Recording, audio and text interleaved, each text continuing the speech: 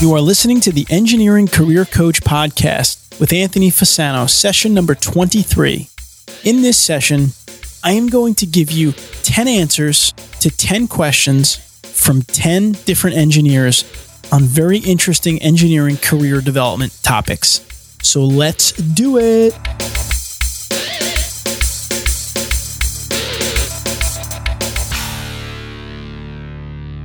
Welcome to the Engineering Career Coach Podcast, where it's all about helping real engineers to overcome real challenges and get real results.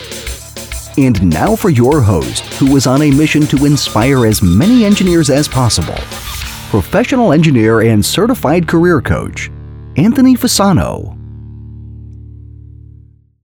Hello, everyone. This is Anthony Fasano, your engineering career coach. As a gift from me to my listeners, you can visit engineeringcareercoach.com/free gift. Enter in your name and email address, and I will send you a list of the top 3 resources that I utilize to become a partner in an engineering firm at the age of 27. All right, welcome everyone to session 23 of the Engineering Career Coach Podcast. Can't believe we're already on session 23. And the feedback has been really amazing. And I thank all of you for your notes and emails and social media messages about the show. And what I wanted to do for this show is to really make it listener focused. I mean, that's always been the intent of the show. That's why I spend many of the shows coaching engineers on career challenges or goals that they have. But in this show, I thought what we do is I sent an email out to my subscribers and also mentioned on one of the previous shows that I wanted your questions, because I do get so many questions now and I can't respond to all of them by email or individually. So I figured I could do a show where I can take the top 10 questions that I receive and answer them right here on the show and give the person's name and location so you can get an idea of where our listeners are coming from. And so I did it and I got about 100 questions. So I've chosen about 20 and we'll do 10 today and then I'll save 10 for another show. So essentially what I'll do is I'll go through these 10 questions for you today. I'll give you answers and also resources that you can use for more information on each of these questions, because obviously I can't give an extremely thorough answer in one show for 10 different questions. All right, so before I jump into these 10 questions, I just want to take 1 minute to mention the event that I'll be putting on in San Diego in late September, the Institute for Engineering Career Development Meetup. The idea behind these meetups is very simple.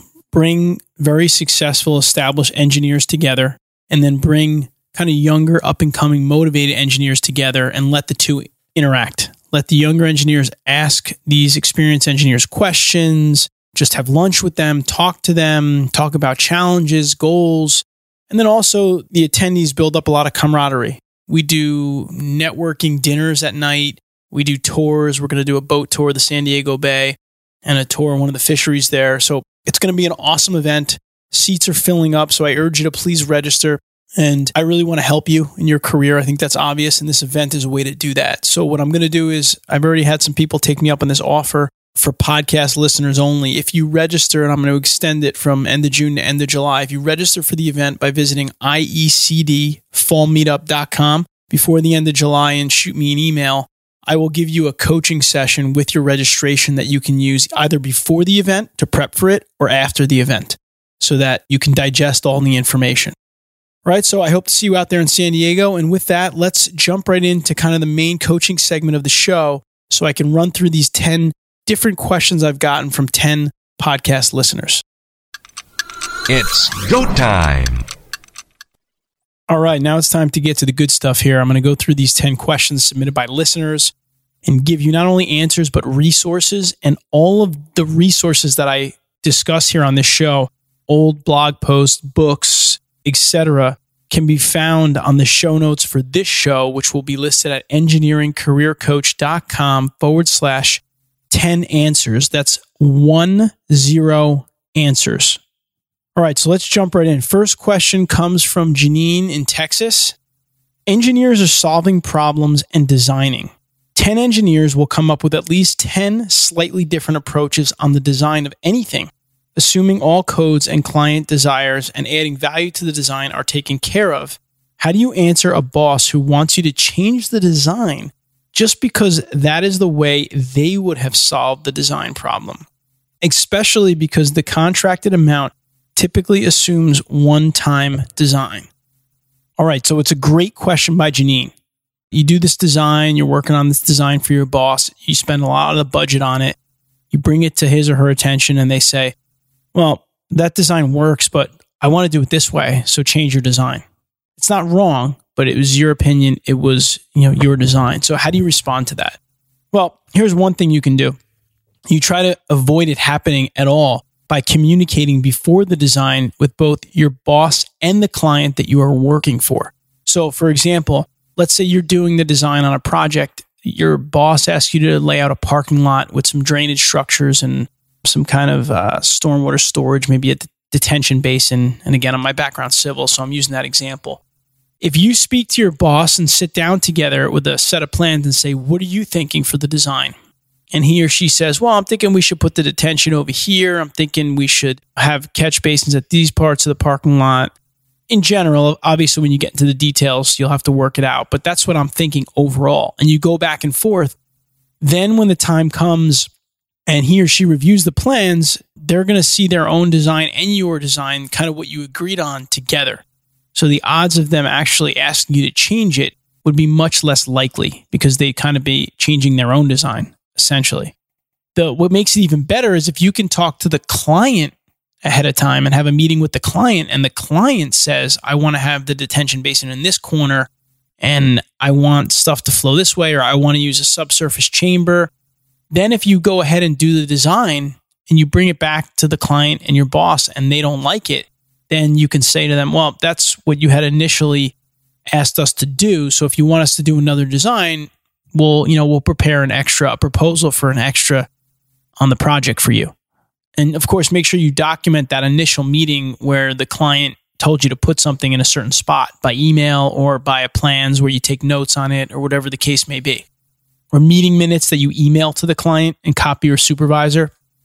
Now, if you didn't get the client's opinion, I think what you should do, if you're in the situation that Janine described, where you've already done the design, maybe you weren't that clear in communicating, and now your boss is asking you to change the design based on their preference, then I think you need to make it clear to your boss of the budget impacts that are going to occur if you make those changes. You can say very honestly, I think this design works. We've done all the calculations. We've done the backup. For us to go ahead and change it now, it's going to impact the budget. Are you sure that that's something you want me to proceed with? Maybe another option is, should we reach out to the client and see if they like it first before we change it? Don't be afraid to talk to your boss or supervisor about something like that, about the budget. Let them know that you're thinking about that. That's going to be more of an impact for you, more of a plus for you when it comes to review time, and you save the project's budget. So thank you to Janine from Texas. I hope that was helpful. All right, next, we have a question from Bradley down in Louisiana. I have worked for the same small civil structural consulting firm since graduating college 5 years ago. I have been contemplating whether or not to try an interview with other companies in a similar field to get more growth and experience. My question is, how long should I stick with my current company, and have I been here too long already? I do enjoy parts of my job and my company, but I know the pay and benefits would be better with a larger company. So there's some very interesting components of Bradley's question here. First of all, the thing that really jumps out at me is the last sentence, but I know the pay and benefits would be better with a larger company. First of all, that's an assumption. You don't know for a fact that that's going to be true, so I would caution you about making assumptions like that. Secondly, it leads me to believe that the most important thing for you is pay and benefits, because you say, I do enjoy my job now, but I know the pay and benefits will be better elsewhere. All right, so that's the second thing that I'll caution you about, is only thinking about the pay and benefits and making a move for strictly that. This is the question that you should be asking yourself, Bradley, in my opinion, in response to your question. Will my current job help me to reach my goals in an acceptable amount of time for me?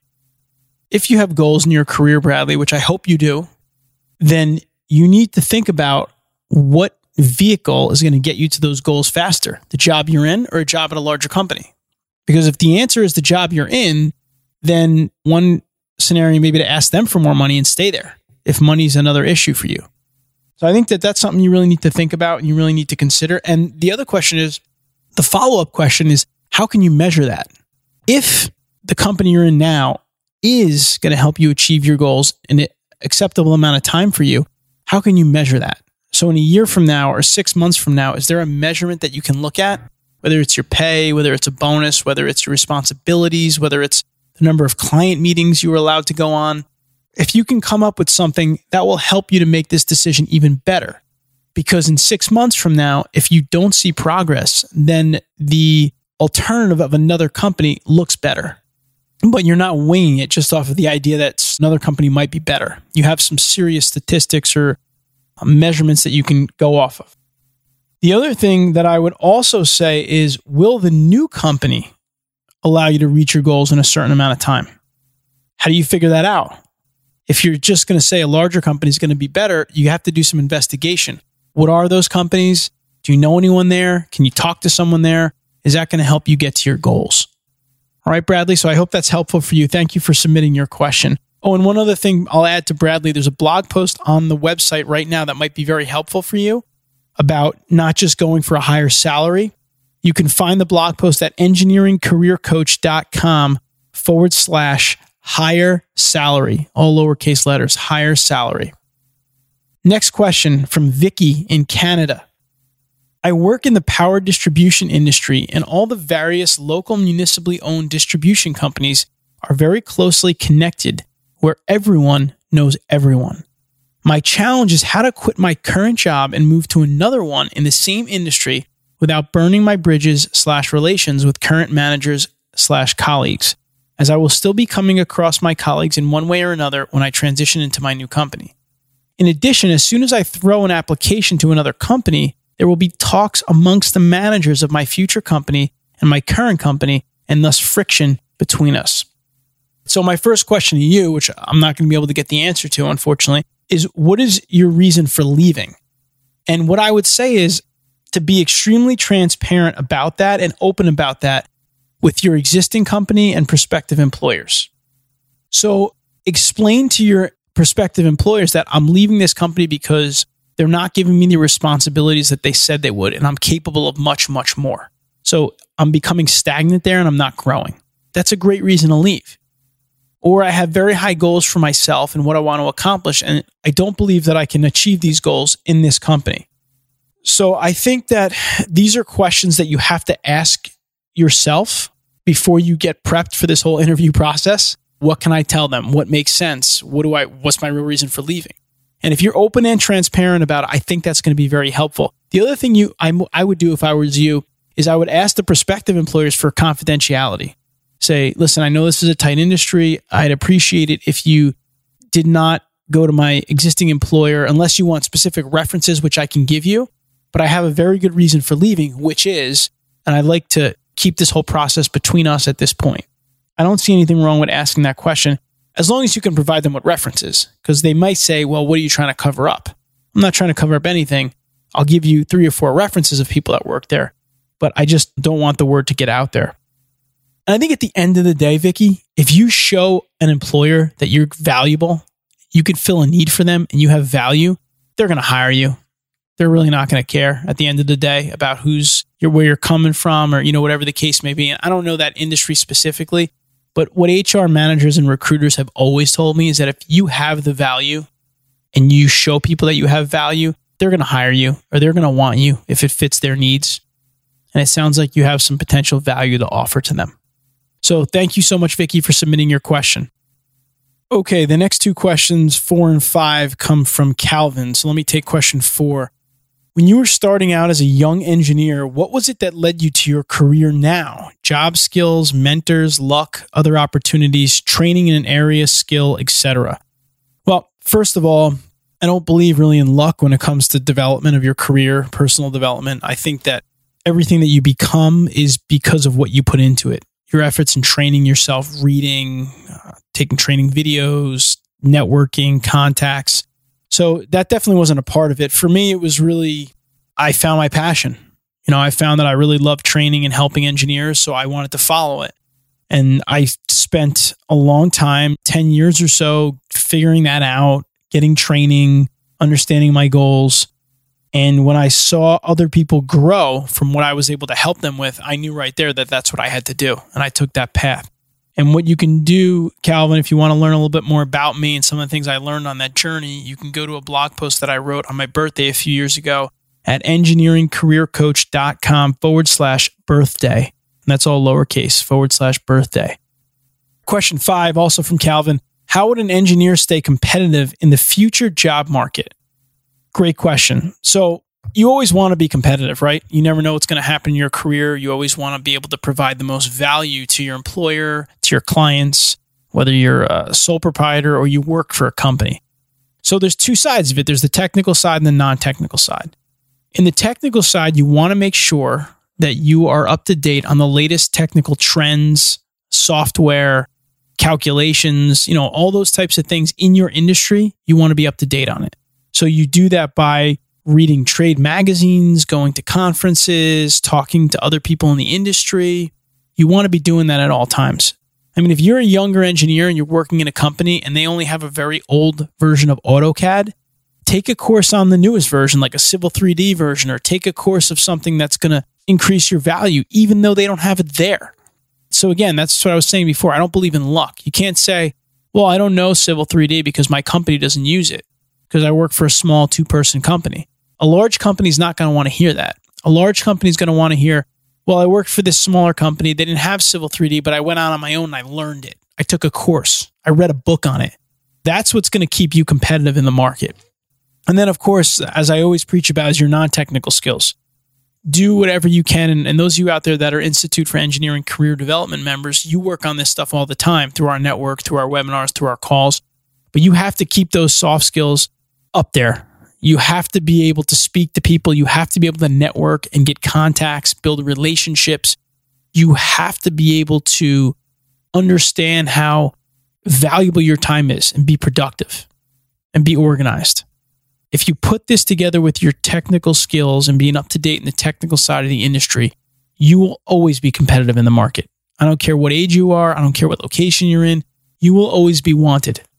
Right? One of our IECD members just told me in a coaching session recently that we helped him set up his LinkedIn profile. He got contacted from a very up-and-coming company in his area just because they found his profile and they loved it and they loved how it was written up and his talent that was shown on there. And he had lunch with them and he's possibly going to be able to go through the process with them and land the job with them. So you got to stay competitive. Great question, Calvin. Question number 6 comes from Stephen in Ontario, Canada.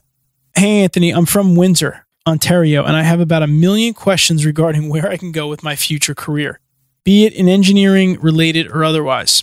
Some background, I'm 22 and I've just recently completed my 2nd year of mechanical engineering school. This summer, I've been interning at one of the big 3 automotive companies in the area, and already I can tell that the corporate environment isn't the place for me. What I'd like to do is hopefully start my own firm at my goal age of 28 years old. The only problem is that I am clueless as to how to go about prospecting the market to determine if the services I plan on offering are even in demand. So, very interesting question.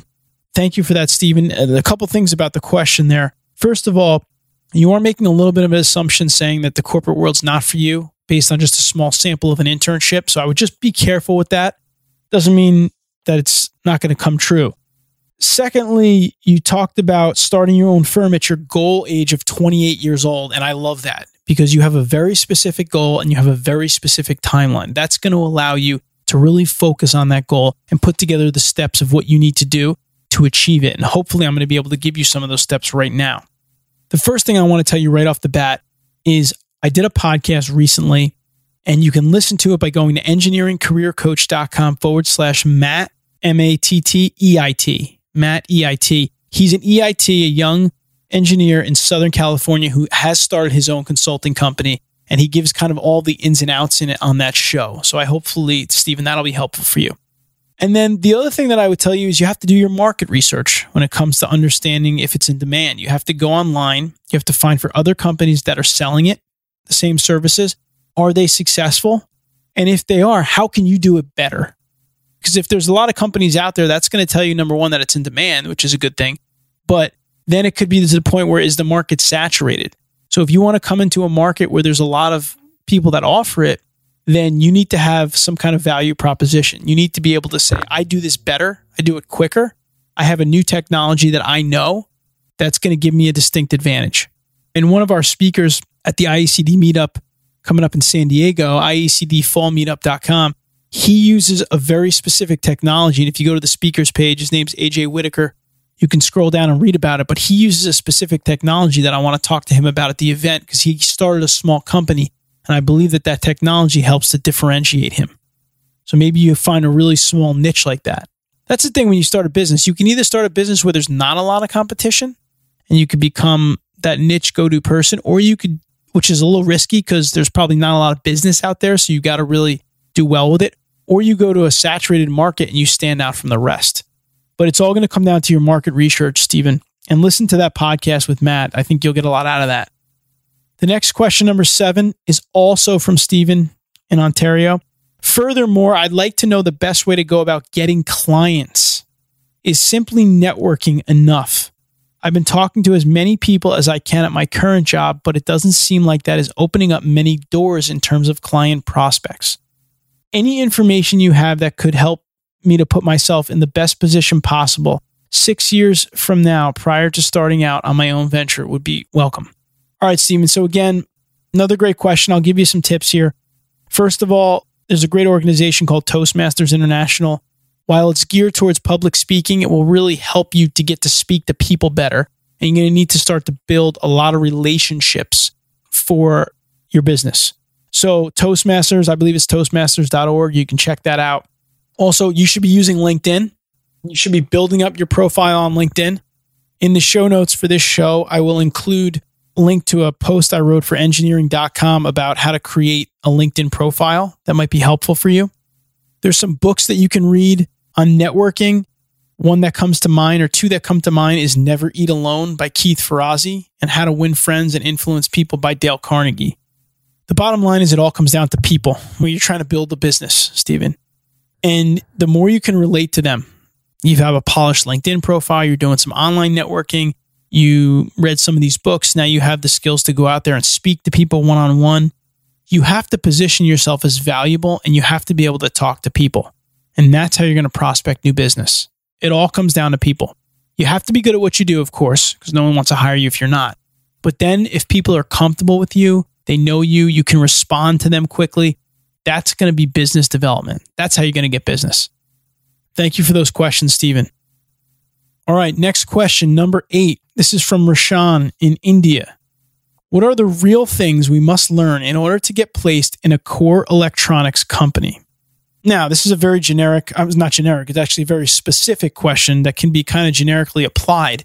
And that's why I wanted to answer this question. What do you need to know in order to get a company in any industry?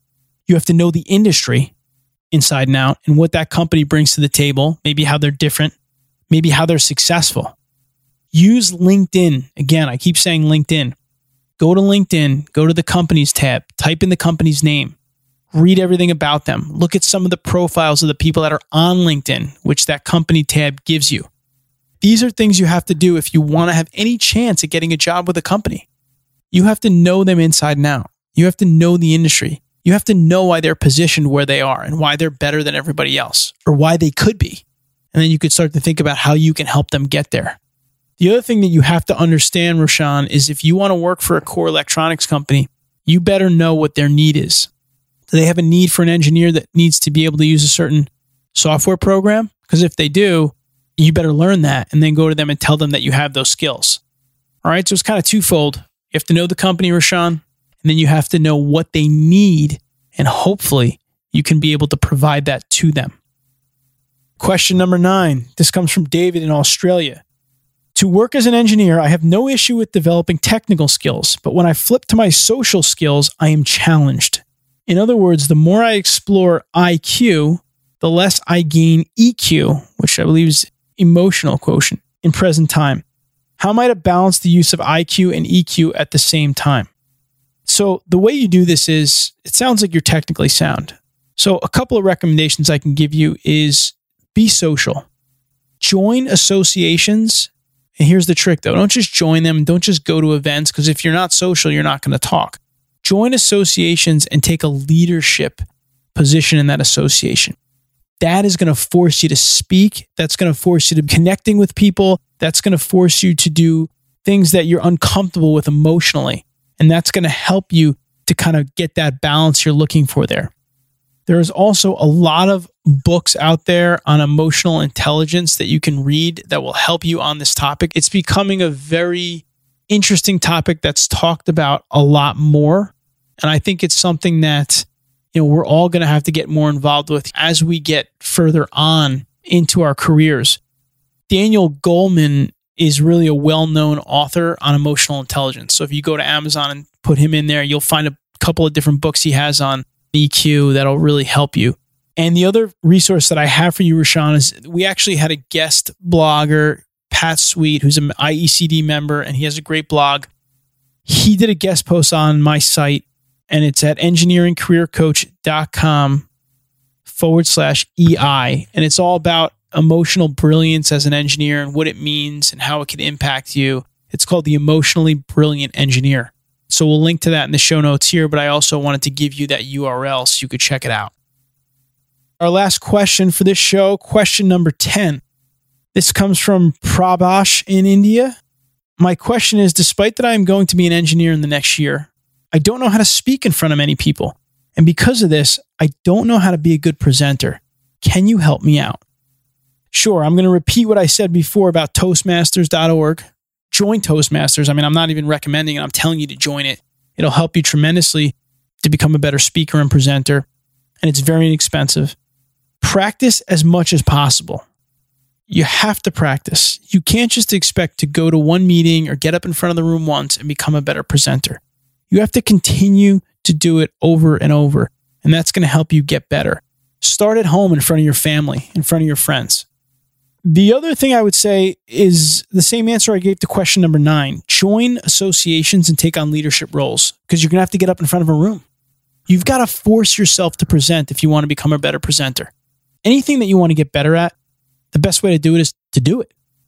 I hope that that's helpful for you. Also, what I can tell you, Prabhash, is that on my website at engineeringcareercoach.com, if you go and click on guides, there's a very long guide there, and I'll link to it in the show notes, called Wow the Crowd, Anthony Fasano's Guide to Public Speaking for Engineers. So check that out. I go through a very comprehensive list of things that you can do. And you can get there by going to engineeringcareercoach.com/engineers-speak. So definitely check those resources out, and I hope that that helps you, and I'm confident that you'll be able to do it. You just have to do it. Anyone can learn how to speak. So with that, I've answered the 10 questions. I hope that they were helpful for all of our listeners out there. They were some very interesting questions. And what I'm going to do now is I'm going to go to our career-changing tip for the day. And we talked about a lot of different things, but I'm going to try to sum it up in one real actionable item that you can take and implement in your career. And then the next session, we'll tackle 10 more questions. Career-changing tip. Today's career-changing tip is a very simple one. If you have something that you're struggling with in your career or your life, I challenge you to find someone that can help you and just ask them a question. That's what today's show is all about, asking questions and getting answers. There's hopefully 10 engineers out there that I helped today. Well, hopefully a lot more than that because of all the listeners listening. But they asked a question and they got an answer that hopefully can change their career and change their life. And I can't tell you how many engineers and other people and professionals out there, they get stuck on something and they get stuck for months or even years. And all they have to do is find someone to help and ask a couple questions. And I don't want you to go through your career being stagnant or missing the boat because you didn't get to ask a question or you didn't ask the right question. So please, it's a simple career-changing tip, but please ask a question today of someone that can help you get closer to achieving your goals. With that, I thank you as always for listening.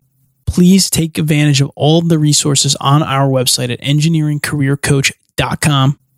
And I look forward to catching you on the next session while I'll answer 10 more questions from 10 different engineers. Have a good one. Thank you for listening to the Engineering Career Coach Podcast with Anthony Fasano. Transforming engineering career development, one engineer at a time. For tons of free engineering career resources, visit www.engineeringcareercoach.com.